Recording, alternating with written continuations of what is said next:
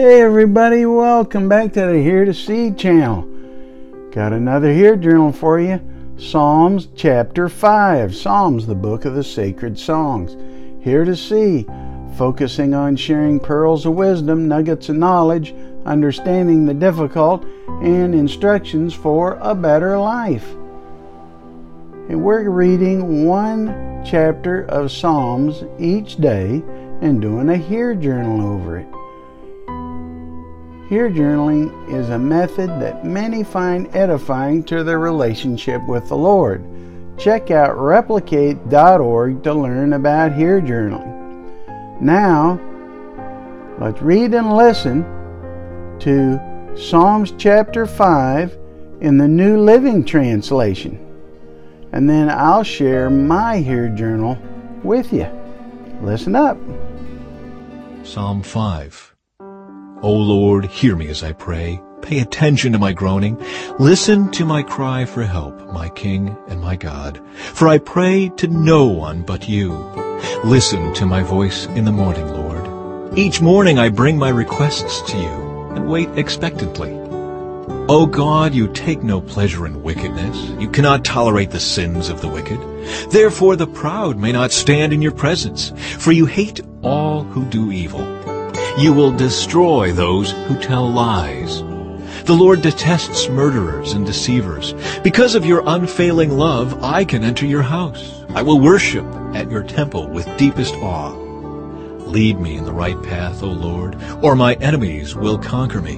Make your way plain for me to follow. My enemies cannot speak a truthful word. Their deepest desire is to destroy others.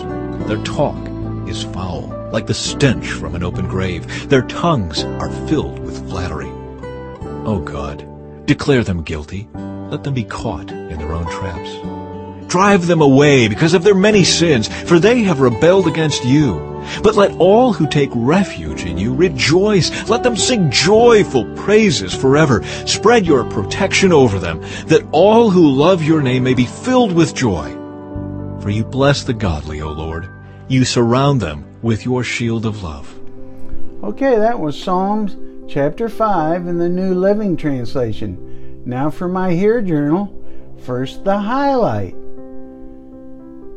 Psalm chapter 5, verses 7 to 8 and 11 to 12 in the New Living Translation. This chapter says, for the choir director, a psalm of David to be accompanied by the flute. So this is a psalm of David. Verse 7, because of your unfailing love, I can enter your house. I will worship at your temple with deepest awe. Lead me in the right path, O Lord, or my enemies will conquer me.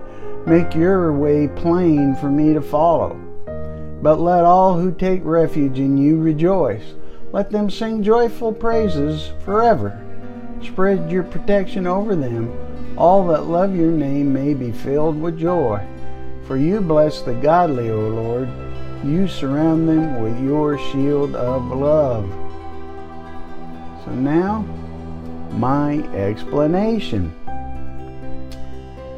The author, David, says he could worship God with deepest awe because of his unfailing love.